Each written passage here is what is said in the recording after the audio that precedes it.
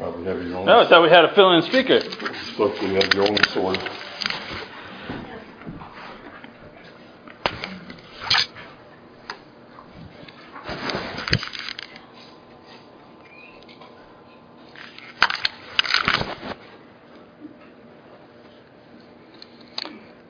Just in case you're wondering and hadn't figured it out yet, Linus, the example of a man or a boy sincerely wrong, convinced of his truth, convinced so much that he was willing to try to convert everybody to it, right? But at the end of it all, wrong.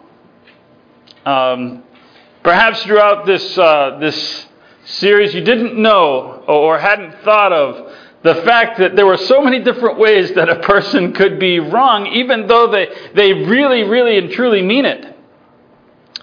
Our final topic is going to be one that kind of mixes some of the previous elements. Talking about insufficient information or bias and dogma, some of these different ideas. We've had an extra week on the marquee to think about it. And so maybe you've thought about John and say, wait a minute. Okay, some of the others I can kind of get, but when was John ever sincerely wrong? I mean, I know John wasn't a perfect man, but where in the Bible was he sincerely wrong? Well, the problem is that we're not talking about the Apostle John. In fact, we're not even talking about John the Baptist. We're talking about a different John that's not in the Bible. And then you're thinking, possibly, how in the world do you come up with a sermon about a guy that's not in the Bible? That's kind of we're going to get there, but we're using the example of a person who ends up affecting something that we see in the Scriptures later on when Christ comes. A man who lived before Christ. Let me see here. Let me get this going here. A man by the name of John Hyrcanus. Everybody heard of John Hyrcanus? He was one of the Maccabees, and he lived about 164 to 104 years before Christ. And his family led a revolt against the Greeks. They had been persecuted by a number of them, not all of them, but many of the Greek rulers had persecuted the Jews. And so Judas Maccabeus was the first to lead a revolt. They retook the temple, they purified it. That's where we get Hanukkah from. So John ends up in the course of time in this lineage becoming a general, and with some mixed results. Now, his administration is the one that really saw the transition from Greek authority to Roman authority. It was a process, but his kind of is this administration that saw the difference, and he was kind of one of those that wanted to form alliances with Rome to try to break off from Greece. And I know that you think, based on what we know and all the stuff about Rome, we think, no, that wasn't a great idea. But trust me, it was, at least in the short term, it was a good idea. The Greek administration over them was far more severe than Rome was until 70 AD. They might have forgot that in time, but it was. And so he began, as I said, with mixed results. He began a little unsuccessfully and unpopularly. And this is all, we're going to get into the development of something and over a couple hundred years that God and Christ have to address. And this is why this is important. He led a protracted rebellion also against Greece, and wasn't 100% successful in it. And so, unfortunately for the Jews, they were forced to sign a truce. So it was a one-sided truce. It was a truce that said, much like previously, we're going to annihilate you, or we're going to attempt to annihilate you, if you do not go along with this truce. And so it had a couple of demands. First of all, they were going to have to pay 3,000 talents of silver. Now, where do you get the 3,000 talents of silver? Not a whole lot of money at that point. So he raided the tomb of David. That's not going to make you popular in Palestine, to raid the tomb of David. But he did so because that was his only option. That was the only source of money. So they sold off some stuff and gave it to Greece. But the other was that they had to help in a war. They were Greece, and when we say Greece, Greece was divided into 4 parts. It wasn't actually Athens per se. The Greek Empire that specifically, or the part of the Greek Empire was the part in Syria that he was forced to help. And they were having a war with this group called the Parthians. And Parthians would be people that live in northern Iran, if we were looking at it today. So they had to go and help them. Well, that guy by the name of Antiochus the Seventh was killed while there. So that kind of gave him an opportunity to start to shift, and things got going. And he used that weakness to break free. And this is where kind of that Rome comes into play. But it's in all of this that we're going to see an error. And these are the events. These aren't the error themselves. But it's in this that we're going to talk about the development of a philosophy. This is we're going to look at how he begins with zeal, his passion for things. That is good to have zeal. It's a great Bible characteristic, isn't it? Sometimes things get misguided in zeal, right? And in our passion. There's a coin of his. And why a coin? Because this is an interesting thing. Now, I'm not an expert on coins, but I can tell you that their minting they could have done some quality control there. But that beyond that, I don't read this transcript and what this means. But there are 2 things about this coin that are interesting that actually reveal the zeal in person of John Hyrcanus. First of all, the inscription, I'm told, I don't read it, looks like Woodstock. Speaking of the peanuts there, Woodstock was writing that, as far as I can tell. But it says that he's the high priest. So he wasn't a king. He was a high priest. And that's kind of important because we're going to see that a lot of his zeal for things comes from his relationship with the law. Now, he's kind of a throwback. He's kind of like goes back to the time where the priests and various ones were kind of the military leaders. That's like way old stuff, right? But this other thing here on the flip side of that is interesting because we don't have any. That picture that I showed you of John Hyrcanus is actually a piece of artwork from the 1500s. Old, but we have no idea how accurate it is. Probably had a beard. That's about all we know. But his coins show no pictures of himself because as a high priest, he understood the idea of no graven images. Don't do that. That God's not really happy with that kind of thing. So even his coins didn't have a picture of himself. Now his son won't really care too much about that, and he'll have pictures of himself. But he thought this is pretty serious business. He had this passion for the law and being literal with the law. In fact, he lost a battle with that Greek thing because on that particular battle they were marching and they had to stop, and so they wouldn't do battle on the Sabbath. Well, they got annihilated. That was what? But the Sabbath, he thought, listen, if we obey God's law, we'll be rewarded. Well, God said, well, not this time. Maybe God was done with helping the Jews at this point. It's like, listen, the next help you're getting is in about 100 and some odd years. That's when you're getting help, when Christ comes. You're on your own till then. I don't know. But he was zealous for the law, and so he said, we're not fighting today. He destroys a temple in Samaria. Why did he destroy a temple in Samaria? Well, because of zealousness for the law. Remember the story of Jeroboam? Jeroboam had been, God was upset with Rehoboam. And God sent a prophet to Jeroboam and says, listen, I'm going to give you 10 tribes. They're yours. Just try to do good with them. Well, that lasted about 5 minutes.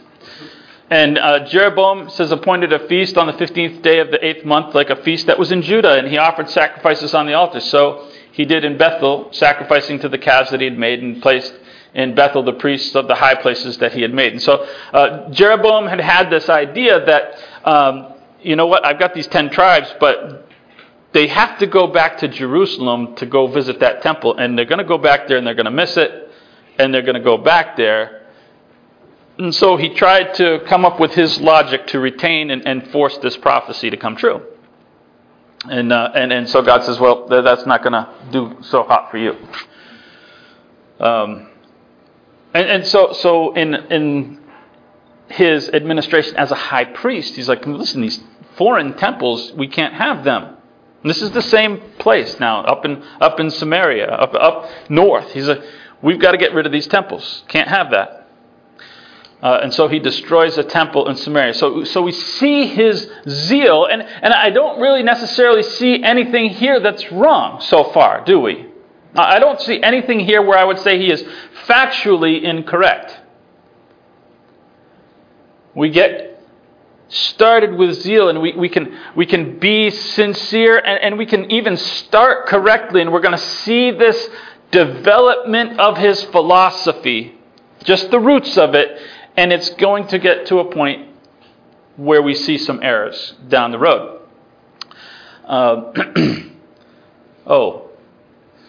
By the way, one more little thing he did in his zeal as we're transitioning to the error. He went down. Now Judaism is not really a evangelistic religion, so we've always thought.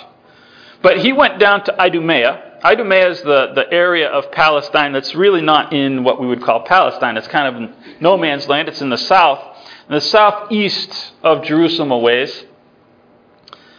Almost getting down towards that Sinai Peninsula. And he forces the conversion of those people there. By the way, those are among those people are people by the name of Herod. And they were not originally Jews. This is going to change history now, isn't it?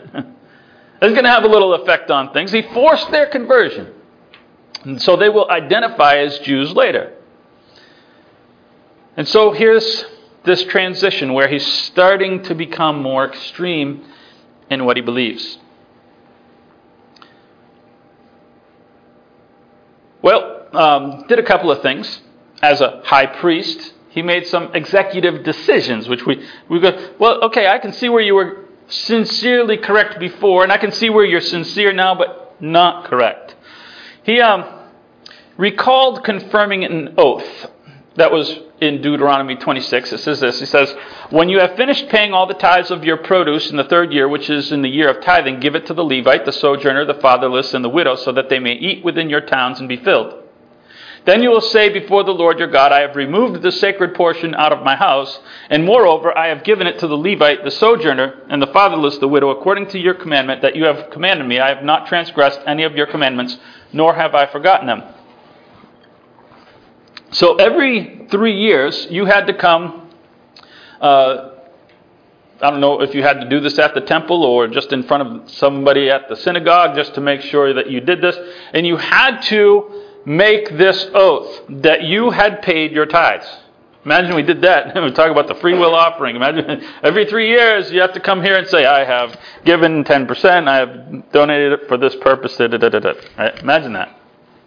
They had to. And so he said, we're not going to take the oath anymore. He didn't stop the tithes or anything. He just said, we're not going to follow this particular protocol of saying it. Now here's his logic. After Babylon, when they came back, a good portion of the Levites didn't come back. A lot of them stayed in Persia, actually not in Babylon, but they stayed in Persia, which conquered Babylon. So he said, we can't rightly take a vow that we're lying. To say that I've paid the Levites, they're not here. I haven't paid the Levites. They have some priests and stuff, but most of them haven't come back. So we'll still pay the tithes, but we're just not going to lie to God when we make this oath. Okay, that I can see his sincerity. But we see now he's starting down this path of changing scriptural protocols out of logic. Now this gets important because now he does something that he's not removing anything from the Bible. We need to understand, we'll give him some credit. However, he removes the reading of Psalms 44. Now he didn't take it out of the Bible, out of the Hebrew Old Testament, whatever. He just said, in our synagogues we're not going to read Psalm 44 anymore. And it was because there's two verses here. And these two verses, verse 22 and 23, says, "Yet for your sake," this is David talking to God, "Yet for your sake we are killed all day long. It was like we're regarded as sheep to be slaughtered. Wake up! Why are you sleeping, God? Get up! Don't reject us forever." So he said, that's kind of a little disrespectful to God. Right? If I said that to God, would you consider that disrespectful? I mean, not in a sermon, because I'm reading verses. But if you just came by and I was in my garage and I was talking to God, me and God were talking, and I was sounding you like, "Oh, would you please?" Right? And that's the way he thought. So it's still there, but we're just not going to read it because it sounds disrespectful to me. And so again, this zeal, this passion for God as a high priest, a passion to want to be respectful for God, and all the zeal that he has, he's starting to change scriptural protocols. And now we have a verse that we can't read, right? You ever see people in their zeal that say, I really believe this thing, and they really have problems with certain verses because it seems to go against the way they look at things, and And when a particular topic comes up, they'll never turn to that verse, because it seems to conflict with their philosophy. Then there's something wrong with your philosophy. That's the real point. He's got a problem in his philosophy. And so it's becoming more and more extreme. And so we're going to look at his turning point. There comes a point at which he turns. Now, I don't know why he does this, but he removes the Sanhedrin's power. I don't know if that was out of his zeal, where he said, I don't see the Bible saying anything about the Sanhedrin and them having power, or I don't know if this was just a political move. The Sanhedrin apparently get their power back, because when Jesus writes, he says, listen, if one of you says fool, and you're in danger of the council, that's the Sanhedrin. So apparently they got their power back at some point in time. But I can tell you who that didn't make happy. A group called the Pharisees. Pharisees kind of ran the show religiously. They were the big group of interpreters of the Scripture at this point in time. Well, even when Christ was here, they were probably the majority. And so they said, well, we're not going to take this sitting down. And so he was accused of being illegitimate. Now, here's their rationale. The Pharisees had a rationale for this. One of the things that happened frequently at this point in time with the Maccabees, because they were fighting on all fronts. They were fighting with Syrians, but they were also fighting with the part of the Greek Empire that was down in Egypt, the Ptolemies, right? And Cleopatra and all those, right? So he was fighting with, Cleopatra comes just a little bit later, but that group. And so his mother had been captured. That happened, actually, it seems, happened according to Josephus rather frequently. And women were treated to try to gain leverage, hold them for ransom or whatever. And so the Pharisees theorized that it was during one of these periods that his mother got pregnant, you fill in the blanks, and that he was actually not the son of his father, he was the son of a Ptolemy, and therefore he was illegitimate, and therefore not capable to be the high priest, because he wasn't of the right descendant. Now this is all an accusation. Where did the accusation come from? Their hatred for a decision. They had no problem with him, and this was not a theory up until he said, we're going to remove the power of the Sanhedrin. Now, also remember that there's strict laws in the Old Testament about judicial protocols and how many witnesses and the ability to prove your theory. Without the ability to prove the theory, there was no basis for them to determine that he was illegitimate and therefore couldn't be high priest. And so he starts thinking, these people just make it up whenever they feel like. Is he right? Yes. There's something that happens when we kind of involve ourselves in it, though we start to cement ourselves, and in our zeal and passion, we cement where we're at. This is where I'm at. Right? We're developing our philosophies. So he embraces a philosophy. Right here. This is the period when you can pinpoint where he becomes something. And he says, I'm done with Pharisees. There's a small little group. They existed before him, but there's a small group of people that disagree with the Pharisees.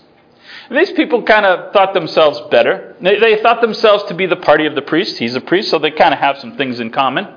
And they kind of named themselves after a guy by the name of Zadok, who was the high priest when Solomon was the king. And so they kind of, you pick a name of somebody that you think is important, and we want to uphold the virtues of this person. So we're going to name ourselves. This happened in 1 Corinthians, one of you says, I'm of Paul, I'm of Apollos, right? We've talked about that. We pick a person and we call ourselves after them. Right? I'm the Lutheran church, this church, the Wesleyan church. We pick a person and we go, we want to be like this guy. That's human tendency. So they called themselves the Zadokites. And they didn't like the Pharisees. And they said, you guys just make it up. We're going to be literal interpreters of the Bible. And we're not going to just rely on tradition. In fact, we don't believe in oral tradition anymore. Right? And that's his philosophy, and he finds a group that believes in this philosophy. We don't believe in oral tradition. What did we read last week about these Pharisees, and we mentioned that we were going to talk about them this week. And how Jesus pinpointed them, and he said, you guys violate the law by your oral traditions. Right? He was talking specifically to the Pharisees because of their oral tradition. They developed all these opinions which were built on opinions, and they get to a wrong point. This group of Zadokites did not do that. You will not ever find in the New Testament them being criticized for that. They'll be they weren't like that. Who is this group? So we're looking at the result of philosophy. I want to talk about the result of philosophy.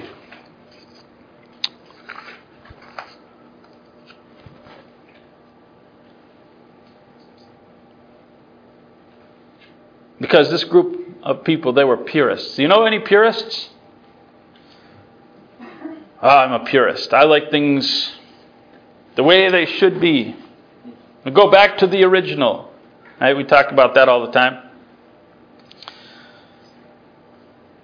We develop a philosophy. And everybody has a philosophy. This is my philosophy on this. Ask somebody, they'll tell you their philosophy. But the first problem is that philosophies tend to become religions. Because we hold it and we don't swerve from it. It's absolute. Our philosophies are absolutes. I'm a purist, or whatever it is. Now some philosophies are not popular, so they just never catch on as big religions. Right? If you have a popular philosophy, then you get a big religion.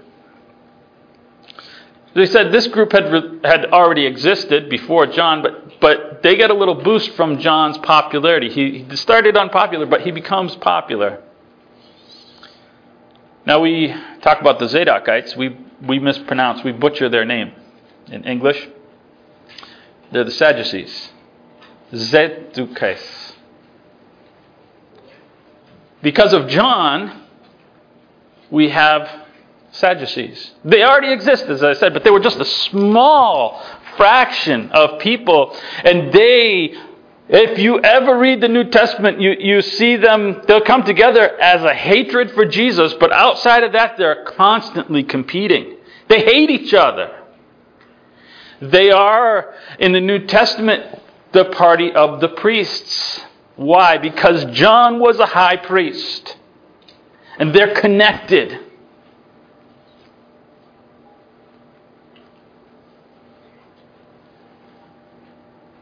And we see errors come from a philosophy.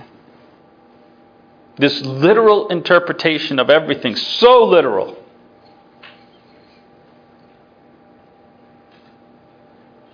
So as I talked about last week, that the Pharisees were criticized for their oral tradition. These people don't believe in it. They don't hold it. In Acts 23:8, we see some of the differences. Paul here creates a diversion using and knowing and understanding who they are. He had been a Pharisee. He understands all the differences. And there's Pharisees and Sadducees in the crowd. And he pits them against each other because he knows how much they hate each other. And that he needed that because he was in danger of getting killed right there on the spot.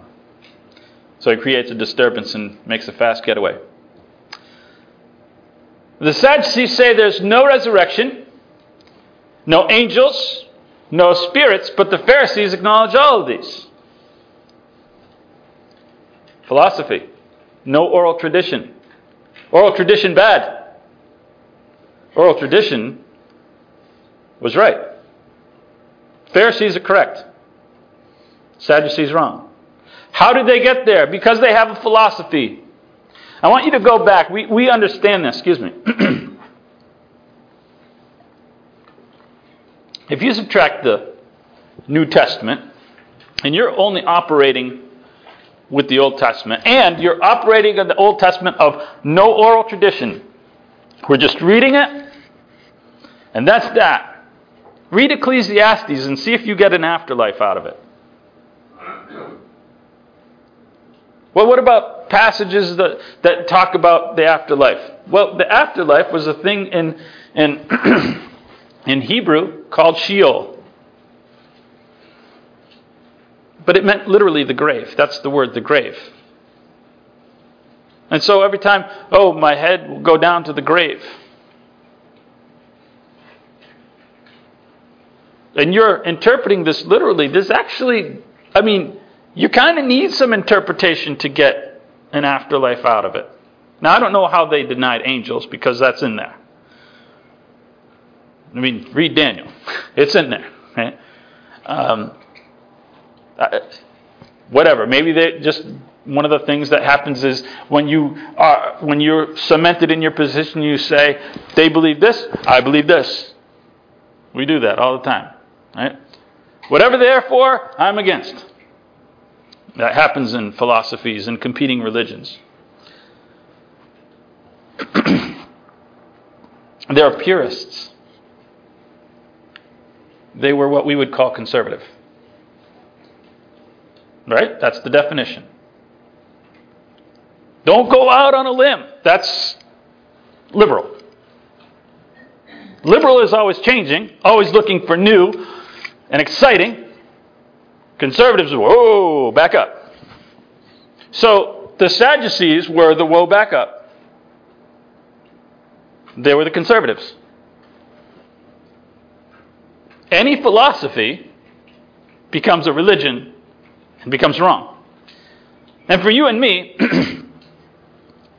it seems obvious that a philosophy says I'm always changing is not a good one. Because even in the outside chance that you come across 100% truth on a subject, you're only going to sit there for 5 minutes. Which means 5 minutes later you're going to be wrong. Because you're always changing. So by definition, you can't possibly be right for too awful long. But then we go, so this is the good philosophy, the opposite one. And yet we see in the scriptures that no, it's not. Because you just might miss something that you need. Because of a philosophy. And you can be 100% sincere on either side of these philosophies. And you'll be wrong in both. Because that's the nature of having your identity wrapped up in a philosophy.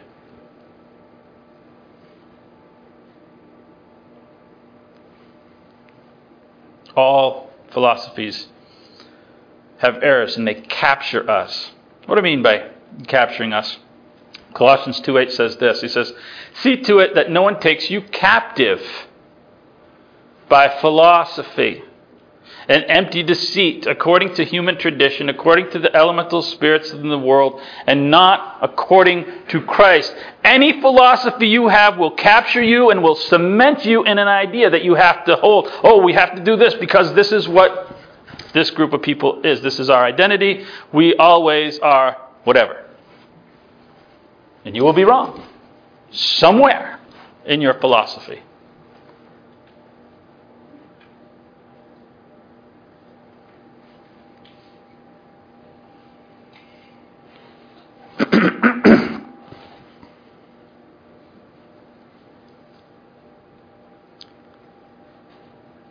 Funny thing about purists.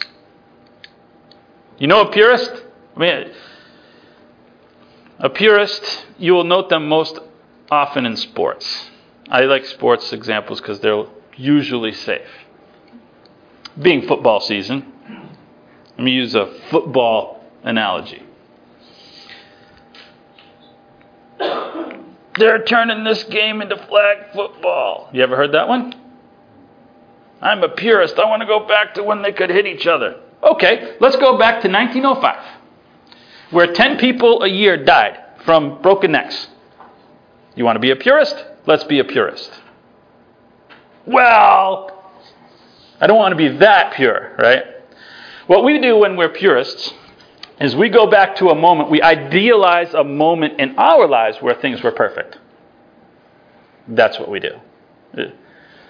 And that's the philosophy. We don't really want to be purists. We just want to go back to a part where I accepted it.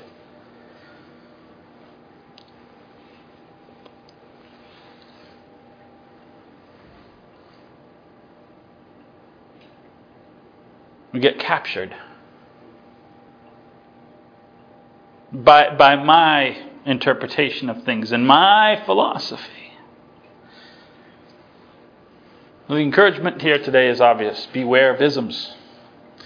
Isms are that by which we identify ourselves in a philosophy. And I don't care what the suffix or prefix is. They're all the same.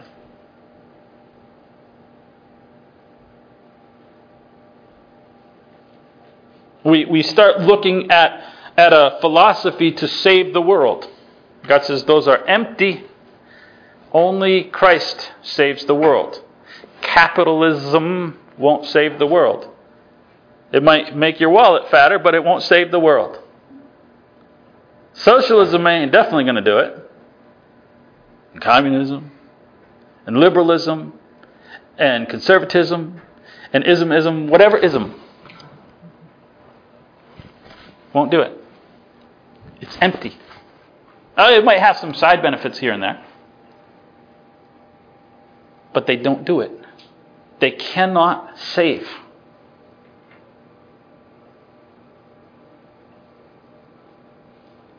And the church is buying into isms.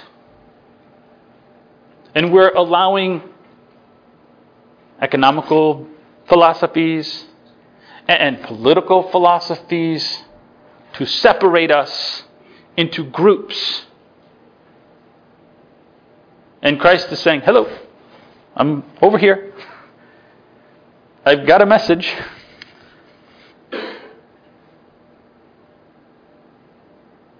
The gospel of Christ was successful when people lived under totalitarianism. And there's an ism that nobody wants. Because the gospel is above isms.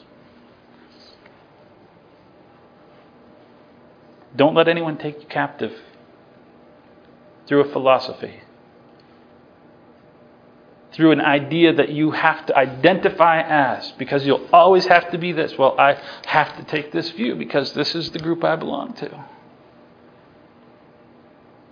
Let's get rid of the isms. When you see these isms pop up, analyze it, say, is this something that's really in the scriptures, or am I finding it there? Because I identify, because I go back to a moment in time and this is what I idealize. Somebody I love was this. Whatever the reason I've come to it, whatever cemented me there. Look at John Hyrcanus and understand what that can do when we're sincerely wrong in our isms.